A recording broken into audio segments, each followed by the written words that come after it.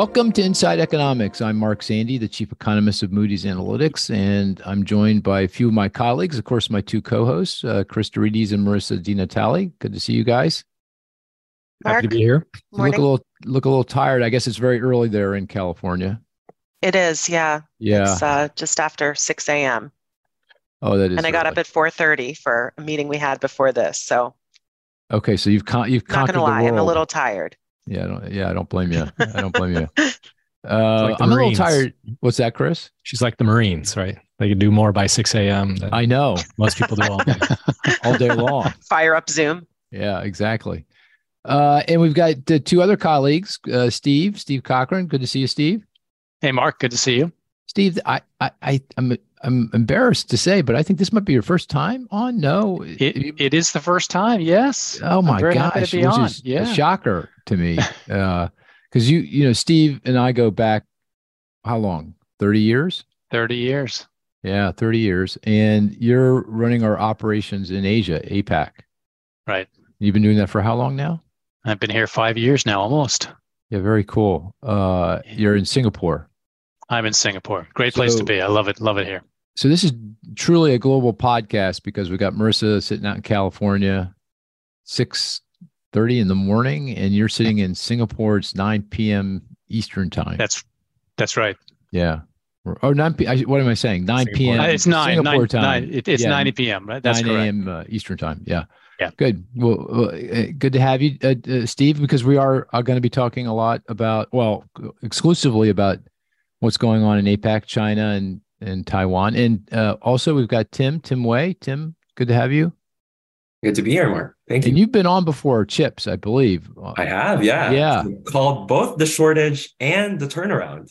So if you go back to the first time I appeared on the podcast, you asked like when it was going to turn around, and I called it the exact right quarter that it did a year later. So yeah, so I guess I have that going for me. The chip industry. So when you say it turned around, what turned around? The pricing? That's essentially when the lead time started to drop. Oh, the lead time. That's the key indicator for chips, right? Yeah. And that had been increasing all throughout the shortage. And so the question was, when is the inflection point? And I guess, given the demand from all this AI craze, is our lead times now starting to extend out again? They're still relatively stable. It has to be said that there's a lot of, inventory that was built up, especially over 2022. Because a lot of companies were double ordering even as early as 2021 due to the pandemic, the chip shortage then. So I think it's going to take a little bit of time to work through all that excess inventory. And also, I think a bit of time for AI to really kind of, take hold. Right. Got it. I think last time you were on, Tim, you mentioned though that not all chips are created equal. There's a lot of heterogeneity, right? So absolutely. It could be that the AI, the high-end chips start to see some pressure, but the lower-end auto chips are fine. Is that accurate? I think your point on the chips not being equal is absolutely right. And so certainly if you look at lead times, I have this report that I look at every quarter, and it's very, very heterogeneous. You have some lead times in excess of 52 weeks. You have some lead times well below 20 at this point. It really depends on the application, right? And even between advanced chips and kind of these what's called older nodes, right? So advanced versus older nodes being the ones that are used for cars, right? There's still tensions because a lot of the technology that's being developed, a lot of the fabs that are being built are really for these newer chips, right? So you're right in that it's true that AI is obviously driving a lot of the demand for the newer chips, but there's also more supply for the newer chips versus for the older chips. It's true that maybe demand is not really going up, but the supply is also really constrained because the margins aren't quite there. And so I think the shortage there, and there was certainly a significant shortage, particularly during the pandemic, that hasn't completely gone away. It's slowly getting resolved, right? But yeah, I think it's still very much, I would say you would really have to look at each individual application, right? Is this like a logic chip? Is this a memory chip? What is this being used for, right? In what end product is it going into, to really determine kind of what the accurate lead time would be. Well, judging by Nvidia stock, investors are expecting a lot of chip sales here pretty soon. So I think it's coming. But this is tangential to the conversation at hand. The listeners thinking, well, why this motley crew of Moody's Analytics economists? What are we doing here? Obviously the relationship between the United States, China, and of course Taiwan has gone, I don't know, off the rails is the right way to describe it. It's certainly not going in the right direction here. And we've been getting a lot of questions from listeners and clients about, what might happen here with regard to Taiwan. Taiwan feels like the kind of the flashpoint that could create the most difficulty for the global economy.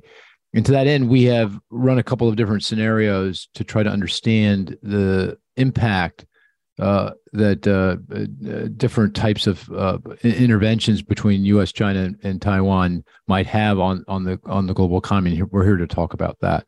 But before we dive into those scenarios and talk about that a bit, maybe Steve, I can turn to you and you can provide a little context here. How did we get here? It feels like, not too long ago, at least I'm getting older, and not long ago, it might be very long for some people, but not long ago, going back to the Obama administration, it felt like the China-US relationship was going okay, moving in the right direction generally, but it's all gone off the rails. What happened, and why are we here? It has gone off the rails, and in a sense, it's a shame because for many, many years, decades, the relationship has been quite good. In fact, kind of symbiotic, right? If you go back, I don't know, you probably don't want to go all the way back to the day of Henry Kissinger and President Nixon, but certainly back to, say, 2001 when China entered the WTO and became a sort of a working partner in the manufacturing economy around the world. China and the U.S. had a very symbiotic relationship as U.S. manufacturers were looking for a low-cost place of doing business, places where they could offshore certain components of manufacturing and then bring it back to the U.S. for final assembly. And it worked very well for many, many years. Our imports grew from China. It kept costs low. It kept inflation low. It was a very good relationship. I think when China then essentially at one point started to be considered more of a competitor than a partner, and an unfair competitor, if you will.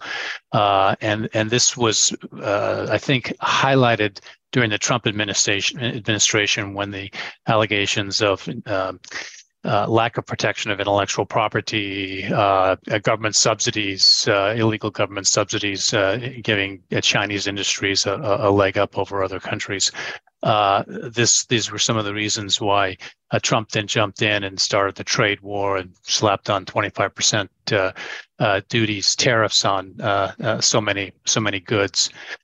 And then, that might not have been so bad, but then the rhetoric kept building up more and more and more, again, particularly during the Trump administration, that just made, I think, conditions even worse than they had to have been.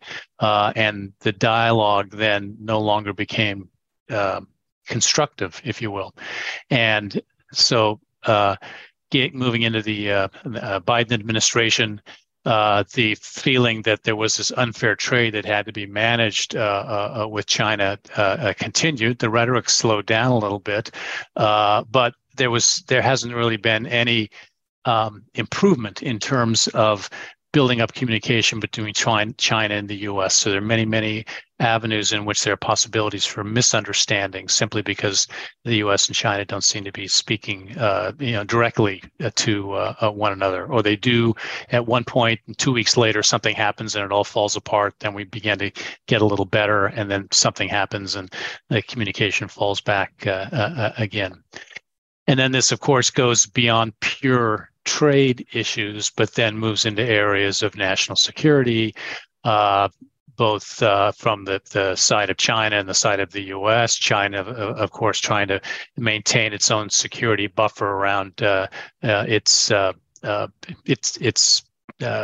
country, and the U.S. doing the same, and then Taiwan kind of stuck in the middle, and the desire, of course, of China ultimately wanting to reabsorb Taiwan back into the People's Republic of China, and the U.S. stating fairly directly that they would protect Taiwan as an independent country.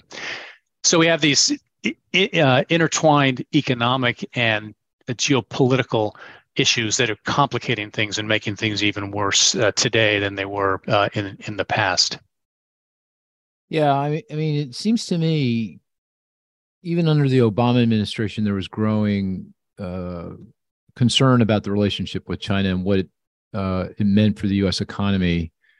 And Obama's strategy was the Trans-Pacific Partnership, the free trade deal with the Pacific Rim nations, which excluded China, and China could not enter into the free trade deal TPP until they played fair, whatever that meant.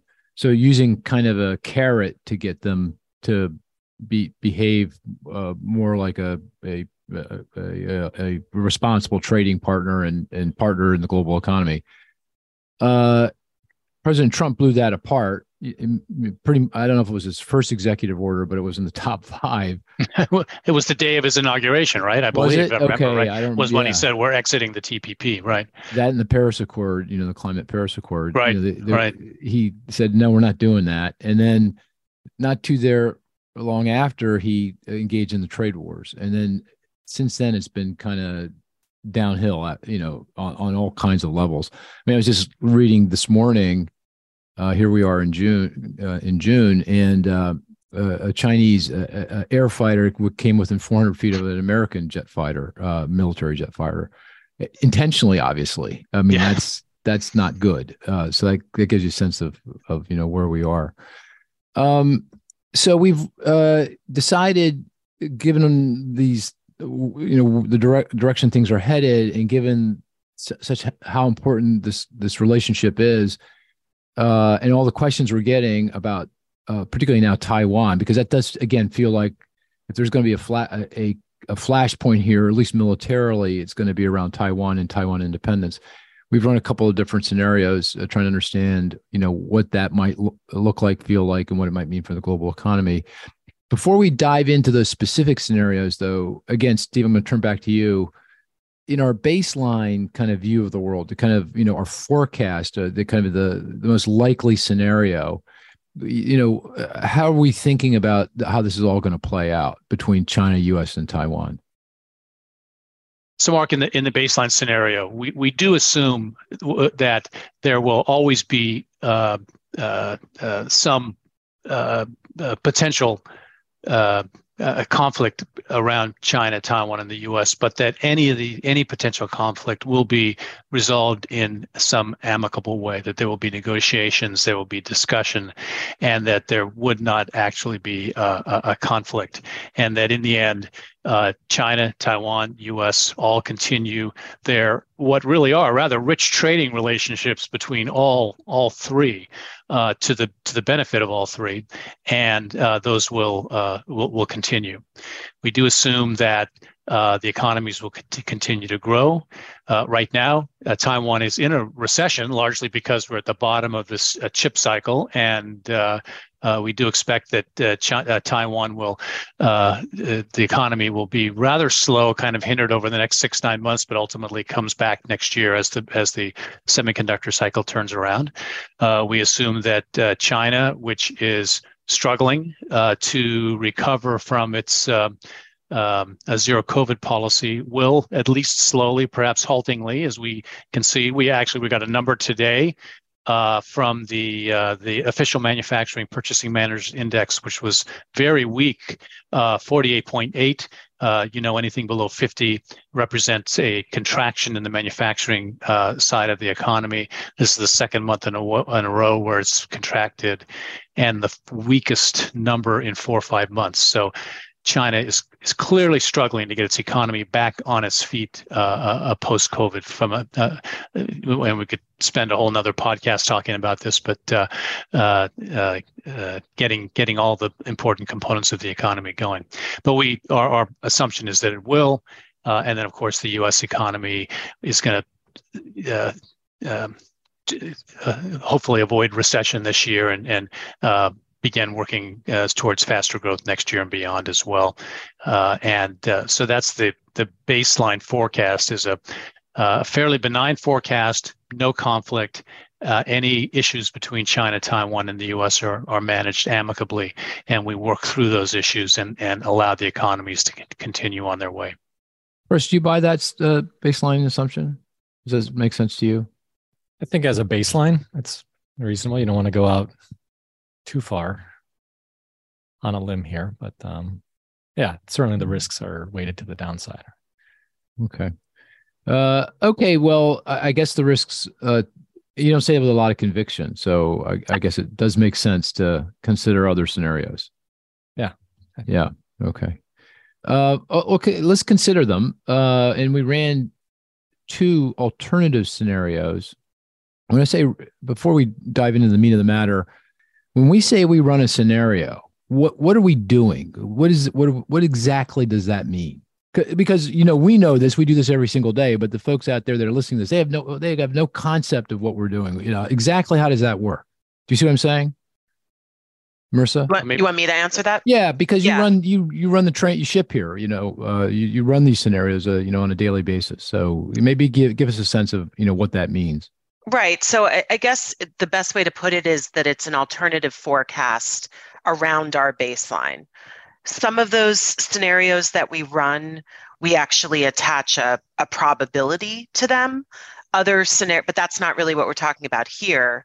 We're talking about a narrative scenario. So it's an alternative story around our baseline. So as Steve and Tim have just laid out with the baseline cases for the China-Taiwan relationship vis-a-vis the rest of the world and the US, we can come up with more optimistic or more pessimistic other stories in addition to that baseline, right? And so in terms of how we actually do it, we always start with our baseline, and then we build in alternative assumptions that we overlay on the model, right? So we're being more heavy-handed in the forecast. We're saying, okay, we're going to make an assumption about a trade or military blockade, or we're going to make an assumption about a political regime and the fallout that might have on the economy, or whatever the scenario is, right? Interest rates or a war. So we are doing basically an overlay on top of the baseline to come up with an alternative story. Does that that helps. But you said model, and of course we know what the model is because it's our lifeblood, our baby, we're working with it every day. But the folks out there, what are you talking about? Model? What is that? Yeah. So we have an interlinked economic macro model that has 73 countries in it, including the US, China, and Taiwan. And we run this every single month. We forecast, baseline forecast out. Now we're going out, 80 years, I guess, right. Every single month. It has tens of thousands of macroeconomic variables in it that include economic variables, demographic variables, financial variables. And so it is basically a stylized view of the world economy, right? And all of these countries are linked together in this model through historical relationships of financial markets, economic relationships, migration patterns. And so we're using this global model to run our baseline forecast every month, plus all of these alternative scenarios that we do. The US kind of sits atop the food chain in terms of this model. So Dr. Mark Zandi is the one whose point is sort of, dominant in terms of the whole global outlook, right? Mark, you go first and you set the assumptions for the US economy and some broad global assumptions around financial markets and such. And then we have an economist that covers every single one of these countries. I should mention we do more than 73. I think we're up to I don't know what the count is, 120 or so. There's some countries that we do every quarter. And so there's an expert on all of these economies. And Tim is our expert on Taiwan, for example. And then every month, everybody goes in and, checks their forecast and overlays any assumptions they have about their particular country. Perfect. Okay, that's a great description. And because I just think people I get that question all the time. Like, like in the context of the debt limit debate, we're coming up with these estimates of it's going to cost X million jobs if we breach the debt limit. How do you guys do that? How do you actually do that? Yeah, how do you think about that? What I can't even wrap my mind around what that, how do you go about doing that? It is quite complex. Steve, anything you wanted any other color there? You don't need to add any color, just anything we missed. Well, actually, what I wanted to point out is that a couple of features of the model make this pretty uniquely suitable for and I don't want to turn this into an advertisement. So no advertisement. Okay. Almost on the verge of an advertisement. I don't want that, but I just want people to understand what we're doing. But go ahead. Well, our model is quite suited to doing this kind of a scenario because it handles prices very well and it handles trade very well. And these, of course, are two factors in the economy that would be hit very hard by some kind of a conflict. Prices because of disruptions in supply chains and such, and then trade patterns themselves, because we know very clearly which countries are quite open to trade, which are closed to trade, which trade heavily with China, Taiwan, the U.S. We specifically model a relationship, so trade relationships for every country and its largest trading partners. So when we make assumptions about either the kinds of manufacturing and trade disruptions, or maybe even more importantly, the kinds of sanctions that might be placed on companies or entities, we can quantify those assumptions and fit them into the model quite well because of the way the model's structured. Great. Got it. Okay, so let's come back, Tim, to the scenarios around Taiwan. Tim, can you just describe, the process? What are we doing here exactly?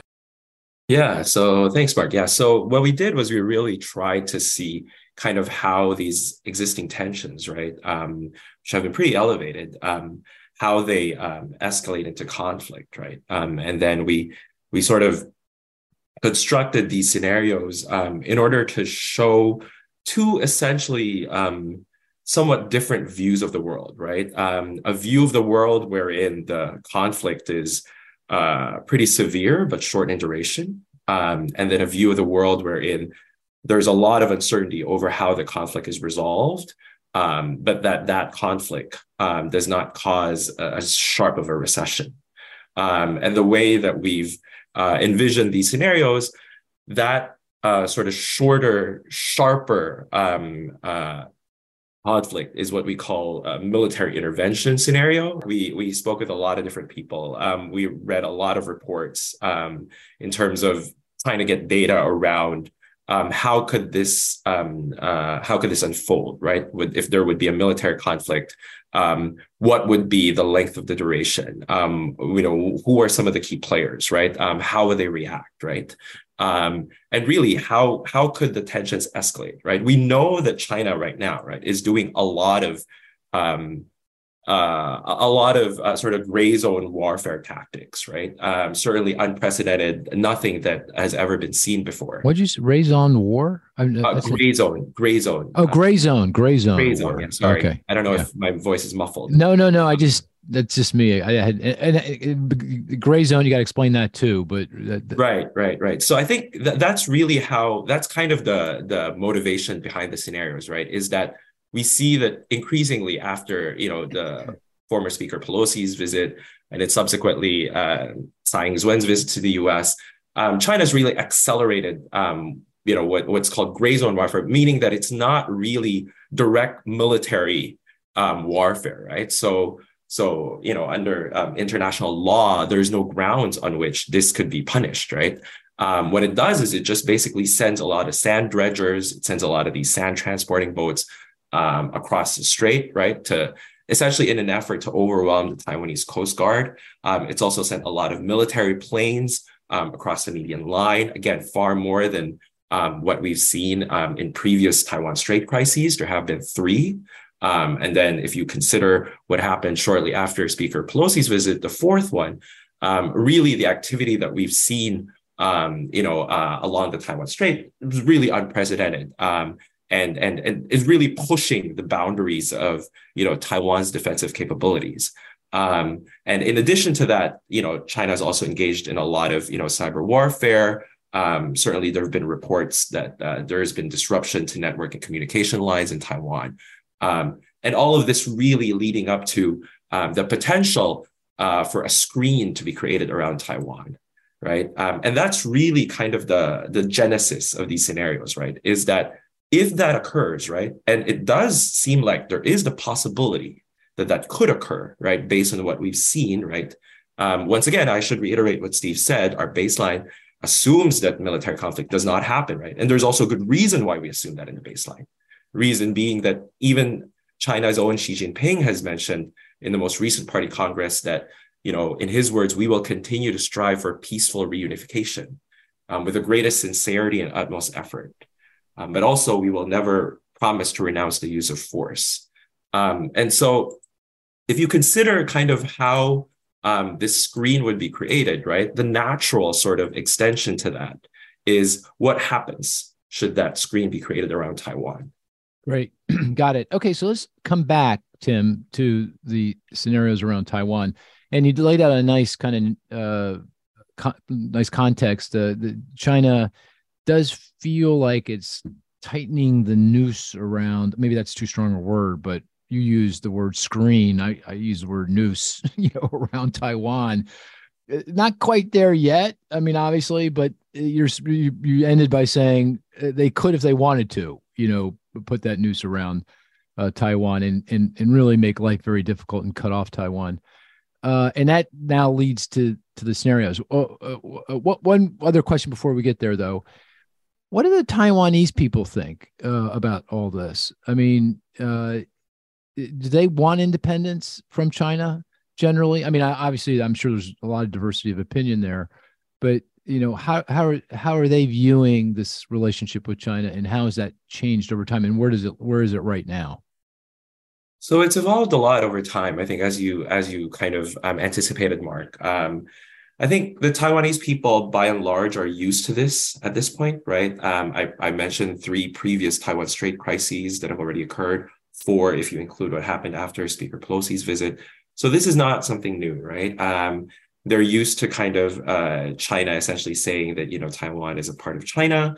And certainly there are, segments of the population and even a political party within Taiwan that has, pretty, I would say, friendly relations with the Chinese Communist Party. That being said, if you look at the most recent elections, if you look at a lot of the most recent surveys, the Taiwanese do believe that, or they would prefer to still be, they identify as being Taiwanese, and they would prefer to still be their own sort of independent state, if you will, be a part of that. And so I think the identity has really coalesced around kind of the island, as opposed to maybe in years past where there was more of a kinship due to the similarity in ethnicities. Okay, very good. Okay, so let's turn to the scenarios, the alternative scenarios to the baseline. And let's begin with the what we're calling the no military intervention scenario. In my mind, that scenario tastes kind of sort of like the Russian war in Ukraine, right? It's this kind of ongoing conflict that doesn't feel like it's ever going to have an ending to it. I don't know in our scenario whether we have an outright invasion of Taiwan. I don't think we do, but it feels like this conflict is just ongoing. Is that a fair characterization? Yes, I think so, Mark. Yeah. So okay. I think this scenario is really supposed to kind of, in some sense, mirror the Russian invasion of Ukraine, as you said, in the sense that there's a lot of uncertainty around how it's going to be resolved. It lasts several years, and there isn't really a strong, sharp recession, right? Precisely because, as you said, the U.S. and its partners do not really get directly involved militarily, right? That being said, they do impose sanctions, right? Sanctions are imposed on both sides. The U.S. does support Taiwan by providing, defense intelligence. It also ensures that there's a corridor that's created in order to allow key goods like semiconductor chip safe passage, right?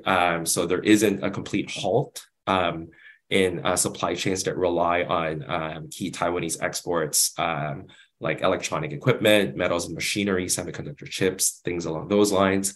Why would China allow that? Is it because they just don't want a military intervention? They know that if they actually cut off the chip supply from Taiwan, the U.S. would be in a pretty tough spot. So the entire global economy would be in a pretty tough spot, and that would more than likely create a military conflict. Is that the logic? Yes. So it works both ways, right? China is also heavily reliant on Taiwan. And so both China and the U.S. are, in fact, two of the largest consumers of semiconductor chips. But presumably the Chinese could get the chips from Taiwan, right? They could create this screen around Taiwan, cut off all access to Taiwan except for Chinese companies, no? Right. But the U.S., obviously, as you said, would react very strongly. Okay. All right. Yeah. And we've spoken with certain people who I won't name, who have full confidence that they would be able to break any screen that would be created around Taiwan. And so I think that gives us some measure of confidence that even if there is an attempt to create a screen, that there would still be a corridor that's created in both scenarios that would allow, again, key goods, right? We're not saying that there's no supply chain disruption. We're just saying that any supply chain disruptions will be mitigated by this corridor that's created around Taiwan. Okay. Very good. And how does this ultimately resolved? How do we make an assumption about that as well? I mean, is it ever resolved? It's gradual, right? So basically after the brunt of the recession happens within the first 2 years, but then there's gradually basically sort of this recovery and it kind of fades into the rearview mirror, right? Much like I think, Russia, Ukraine, when it first started, it was such a big deal. It had such a huge impact, particularly in commodity prices, right? In this case, it has very much the same flavor, right? Where I think a lot of the shock to the global financial system, the global economy is in those first 2 years, right? But there's still lingering effects, right? And so here, maybe I'll talk about some of the model mechanisms, right? I think Steve mentioned trade. Trade is obviously one of the biggest kind of mechanisms through which the shocks are transmitted. In particular, trade in and out of Greater China really grinds to a halt, declines very sharply, as does investment into the region. Obviously, the currencies fall significantly. And furthermore, here is where I'll contrast it with Russia, Ukraine, right? So in contrast to Russia, Ukraine, where you have huge kind of shock to supply, right? In this case, you have a huge shock to demand, particularly for oil and other commodities, because China is the world's largest importer of these key commodities. And so as a result of that, in contrast to Russia, okay, here you actually have prices falling pretty significantly. Price for Brent basically drops below, $50 a barrel in this particular, like no military intervention scenario. And that I thought you said the price of bread. Did he say the price of bread? I thought he said the price of bread. Brent. Oh, Brent. It's okay. Brent crude. Brent crude. Yeah. Sorry, I'm having a hard time. Okay. Price of bread. How does he know that? Yeah. I don't know whether it's the sound or just my pronunciation. Okay. I think Mark is hungry. Yeah. Price of that Brent famous oil. Taiwanese bread. Okay. Fair enough. Okay. I'm going, boy, that is very detailed. Go ahead. Sorry, I stopped you. No worries. So I was just saying, I think in contrast to Russia, Ukraine, right, you have these oil and commodity prices falling through the roof. And so then you have inflation actually coming down instead of, what you would expect perhaps with some of the supply chain disruptions. So coming down in the short run, but then eventually these supply chain disruptions and more importantly, the decoupling and the deglobalization that happens as a result of all this uncertainty around Greater China, basically leads to inflation going above baseline in the medium term before reverting back to baseline. So it creates a lot of these really interesting dynamics that, again, are very different from Russia-Ukraine just because of the nature of the conflict here. So what you're saying, one of the perhaps surprising or feels like a surprising result is the shock initially is disinflationary, deflationary, because it's such a hit to global demand, particularly for commodities, because China is a huge consumer of global commodities. So oil prices go down, metals prices go down, commodities more generally, and that overwhelms the inflationary impacts of any supply chain disruptions. But ultimately, eventually, further down the road, the commodity price effects fade, and then you're left with the disrupted supply chains, just kind of a scrambled mess. And that ultimately results in shortages and higher prices and inflationary pressures. And also, you pointed out, longer run, the inflationary impact of deglobalization. I mean, globalization lowered prices pretty consistently, back after China entered into the WTO. But in this case, deglobalization results in higher inflation. That's kind of the dynamic you're describing here that comes out in this scenario. That's absolutely right, Mark. And I think that reorganization of supply chains, this deglobalization, really is the strongest kind of lasting impact in both scenarios. I think Tim is speaking Canadian. I think that's the problem. Have you noticed? Could be, Mark. Canadian. How do you say reorganization? How do you say that again? A reorganization. I mean, at least I didn't say finance. If I said finance, that would. Is that actually Canadian? That feels. I can tell you that finance versus finance. That I think a lot of my American friends always used to give me. I'm a CFA, right? So all of my CFA friends always said, "You're saying it wrong, man. Like you shouldn't be allowed. Like you shouldn't even be given the sort of qualification. You can't be in the club, man." That's right. That's right. That's right. So in a no military intervention scenario, it's a kind of a dark scenario that plays out over a long period of time, and it's darker than Russia Ukraine, just simply because, or in part because, China is a big economy with lots of links with the rest of the world. Russia is a small economy with very few links to the rest of the world. Is that kind of sort of right? That's right. That's right, Mark. And I think just to kind of you've hit the nail on the head, right? China is just too big, right, for the world to decouple from completely. And so I just want to emphasize that in these scenarios, we do not assume that China is just completely isolated, right? On the contrary, what we actually do is we have very specific assumptions around sanctions. So sanctions only being applied to sectors that are critical to national security in this no military intervention scenario. So that those would be defense, advanced manufacturing, AI, chips to a certain degree, right? Electronics.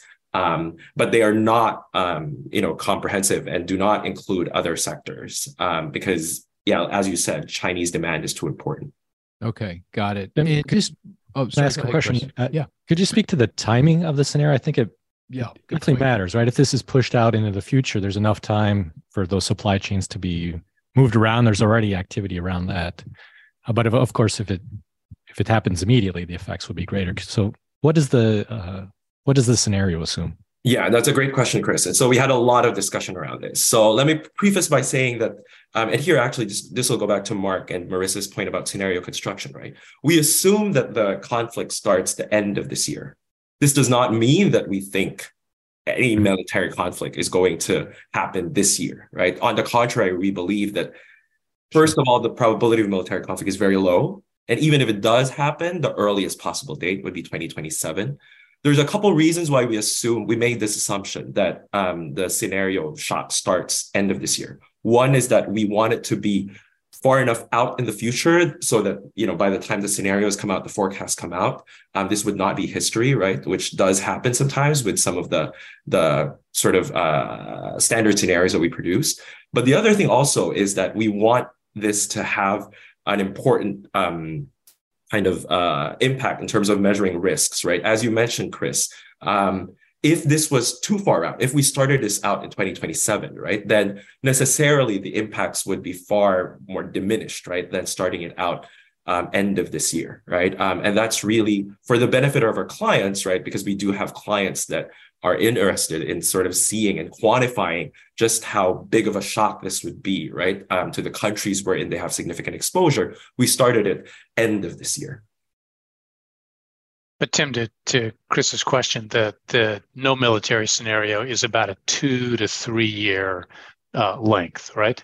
That's right. That's right. So it starts. The conflict starts end of this year. The sort of conflict proper is for 2 years, right? And then there's a recovery, slow recovery, right? That lasts about 5 years in total. And then all of those, we mentioned the reorganization of supply chains. That in total is about 10 years. So the reversion to baseline doesn't happen until about 2030 or so. So very quickly, Tim, because I want to move on to the next scenario. What is the peak to trough decline in global GDP in this no military intervention scenario? Yeah, that's a great question. So in this scenario, we have 8% at the trough, right, relative to baseline. And then long run is 6% below baseline. And this is for the US? This is for the globe. This is for global GDP. Okay. This is global GDP. Okay. That's a lot. It's how much did it decline in the financial crisis? Do you know? Probably like 5%-ish. Yeah, I don't have off the top of my head, but I believe that's right. Yeah, because we calibrated this basically to be worse than anything that we'd seen before. So okay. All right. The second alternative scenario is there's military intervention. So describe kind of the mechanics, what happened there in that, what happens there in that scenario. And absolutely. So this scenario really, I think, and you played a big part in this, Mark, in constructing this scenario. At least that's how it felt, because we very good. You ran through various iterations. Then it must be good. Okay, fire away. Yeah, so it must be good, right?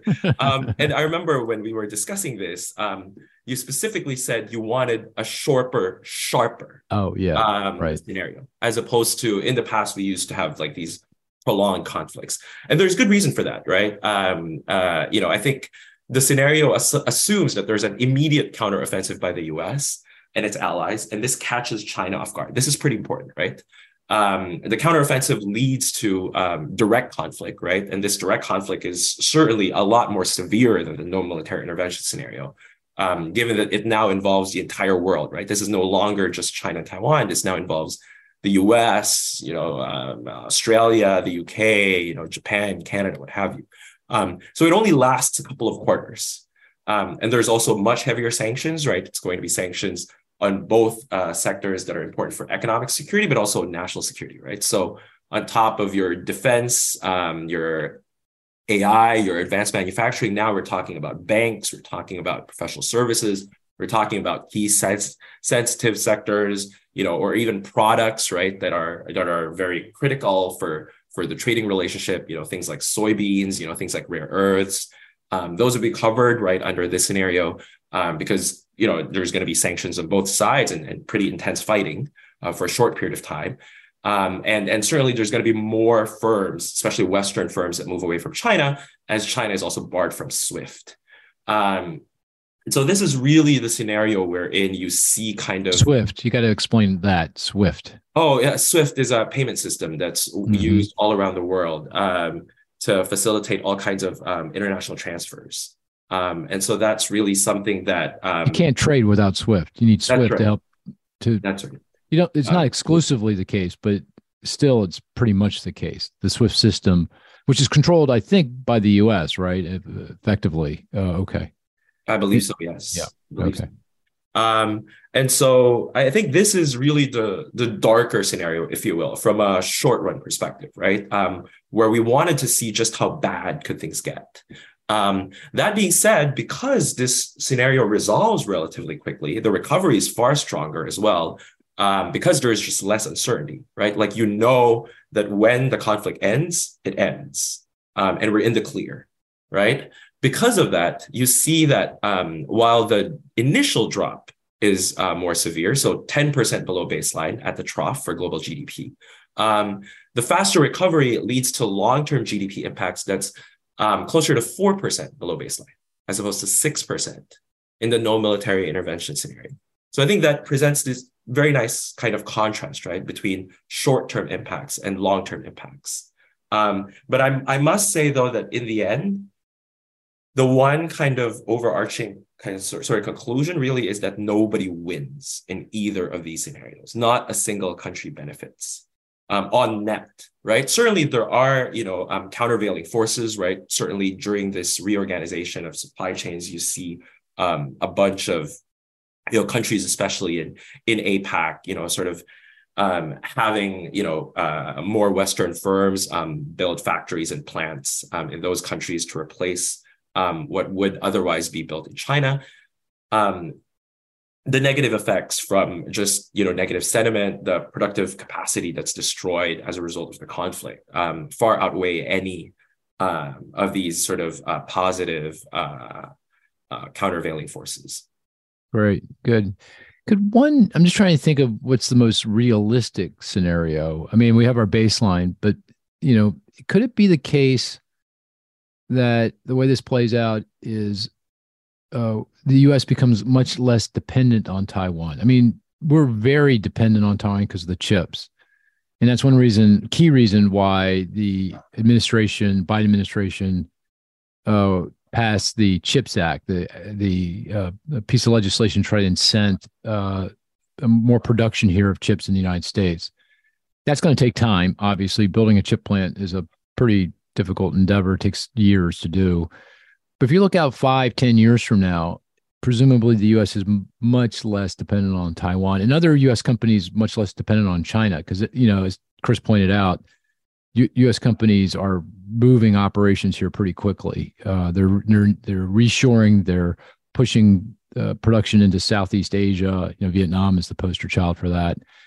Mexico, we are decoupling. We're just quickly decoupling. And this doesn't feel like that's going to change anytime soon. And so you look out 5-10 years from now, the two countries are just much more disengaged. And in that point, we just the conflict fades away. I mean, I don't know what happens. It feels like Taiwan is in a very tricky spot at that point, but it just feels like the U.S. doesn't have the interest that it has now to kind of, protect Taiwan from China. Does that sound right to you? Is that as a scenario, or would you push back on that? I would say qualitatively, I share your sentiment, Mark. I think there is certainly a desire to be more diversified. But we were also joking at the top of the call that you wanted statistics, right? And I'm not even going to make you guys guess. I'll just throw them out there. Go ahead to make us guess. Go ahead. I'll make you guess. Yeah. So I like to see Marissa always gets all these anyway. So go ahead. All right. So what is over 90%? Something related to Taiwan. In chips? Related to chips, yes. But what specifically? We get 90% of certain DRAMs from Taiwan. Oh, wow. That's so specific. No, not really. And actually, DRAM, I can pretty much tell you that absolutely, that very likely is wrong. I'm sorry to tell you that, Mark. Yeah. Korea has very strong DRAM production. What do you say, Marissa? Korea. Oh, I have no idea. I have no idea. No, okay. I don't know. Chris? Is it a particular type of chip or application? It is a particular type of chip or a certain size of chip. So Mark is on the right track. I deserve credit for that. Come on. But being wildly wrong. But DRAMs, Mark, all of my South Korean friends will write me hate mail. And they're like, you know better than this, right? Like you read all these detailed semiconductor reports. Okay, what is it? Go far away. Is it AI? Chips related to AI, 90%? Very close. Very close. TSMC produces them. Some wacko name for a chip that, it's a X350/801. Mark is just rattling off all these random chip types. That has nothing to do with. Those were made up numbers and letters strung together. I'm looking at the serial number for this PC is what I'm doing. Yeah. Go ahead. So Steve was very close. So it's literally chips that are 5 nanometers and smaller, right? So these are the advanced chips, right? Of course. And certainly AI. I'm guessing Chris probably would have guessed that since he was on the tip of his tongue. I didn't want to say because it was so obvious, but yeah. Yeah, but that was my easy number, right? Here's another number. Yikes. And they're both related to Mark's point, right? Over 60%. What is that? Just over 60%. Another type of chip that we still chips, but this is actually more general. Okay. All right. We give. Go over ahead. 5 nanometers. Yeah, right. So it's actually over 60% of the world's semiconductors are produced in total. Taiwan. Okay. Yeah. In Wow. total. In total. That's a lot. Yeah. Right. So I think while I share your sentiment, Mark, I think there's a desire to diversify. The reality is, given how like just the preponderance of Taiwan, like you're saying we can't do it. All chips. It's very hard to do. Interesting. Okay. It's very hard to do. Very good. Okay, I want to end this way, handicapping these things up, because people are saying, well, okay, well, how big a deal is this? So we've got the baseline. The baseline is sanguine, lots of different ways you can get there. And let's say everything else, all other alternatives that involve some form of sanction / conflict, military or not. What's the probability of that alternative world? Much darker than the baseline. Steve, what do you think? I would say 5%. Oh, geez. Really? I think it's out there on the tail. Yeah. That's way out on the tail. Okay. Yeah. I think it is because, and we could see with the work we've done, what high economic costs there would be with the kinds of conflict that we've laid out. So I put it out there. Yeah. So you think it's basically an accident? So there's an accident. Well, I mean, you talked about two airplanes crashed the fighter together. Jets. That's right. Your example of today's fighter jets coming in within 400 feet. You said. Yeah. That's like so close to an accident, and it only takes one of those to happen. And the lack of communication between China and the U.S. for something like this to blow up. Look at the brouhaha that occurred when we shot down the balloon over the Atlantic Ocean, and that was pretty benign. So, okay. Yeah. Okay, so 5%, and it's basically some kind of accident that results in some more involved conflict. Okay. That gets more involved. That's exactly right. Okay. Before I'm going to go to Tim last, but Chris, do you have a view on this?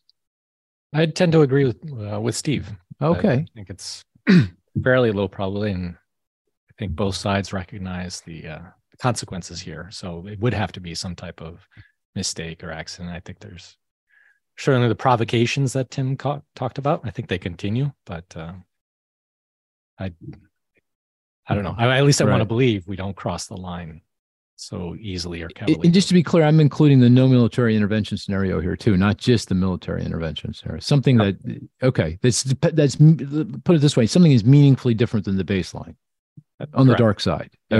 Okay. You're saying 5%. Yeah, I think so. Ooh, okay. Marissa, do you have a view? No, I mean, I trust Steve. Okay. I defer to the expert here. I have faith in Steve and Tim. Tim?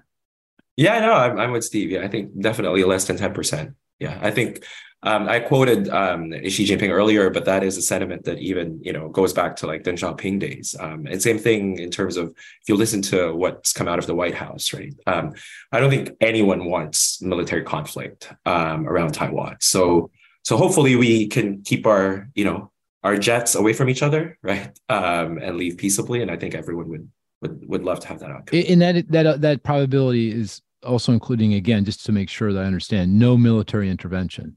Mm-hmm. Just strict sanctions, corridor for the chips, that kind of conflict. You would include that in your less than 10%. Mm-hmm. Mm-hmm. Okay, I think you guys are being too Pollyannish, actually. Okay, what's your percentage, Mark? 25%. Wow. Oh okay. Yeah. For the no military conflict. No, or anything that's not the cumulative. baseline. Anything that's not the baseline. Take the distribution, put the baseline in the middle, look to the right-hand side of the distribution.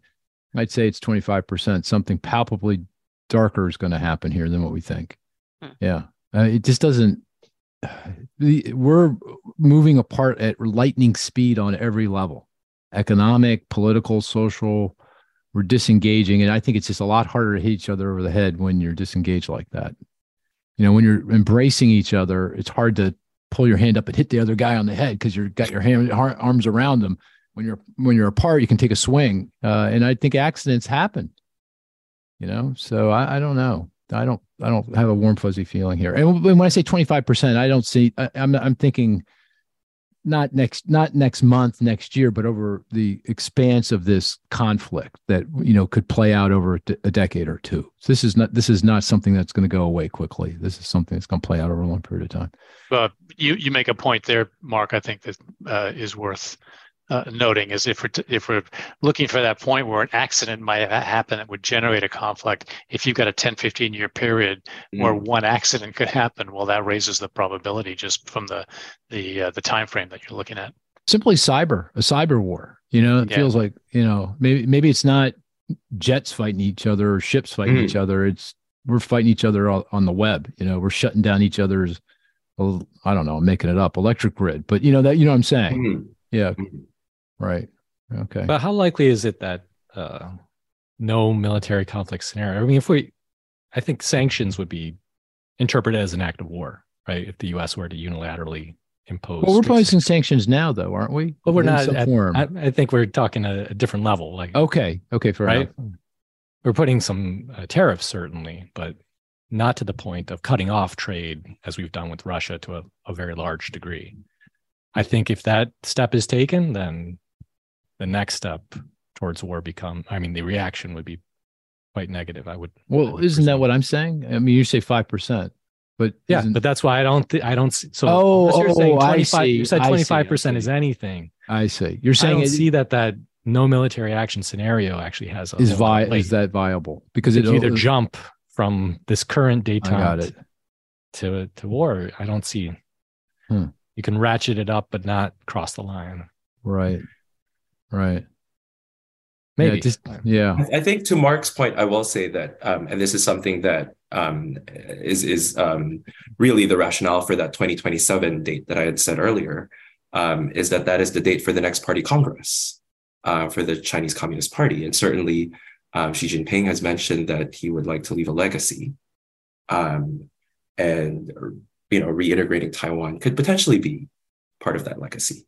And so I think your point, Mark, about a longer time horizon certainly changes the calculations in terms of how likely there is to be, a conflict over Taiwan. Yeah. Okay. Very good. That was a great discussion. And of course, we're going to be I'm sure, back at this in the not too distant future because this is evolving very rapidly. Any last words, guys? I know it was a bit of a bear to do this. A lot of conversations with lots of different people in all walks of life and here in Asia, and the whole team was involved and a lot of moving parts here, but you got to cross the finish line. Congratulations on that. And there is a paper out there, a white paper. So if folks are interested, let us know. We'll get that to you as well. And the scenarios are in the databases for folks to use if you're interested. Any other words of wisdom? Okay, hearing none. I'm always open for words of wisdom. Okay, still hear none. Okay. Going, gone. Thank you, dear listener. We'll talk to you next week.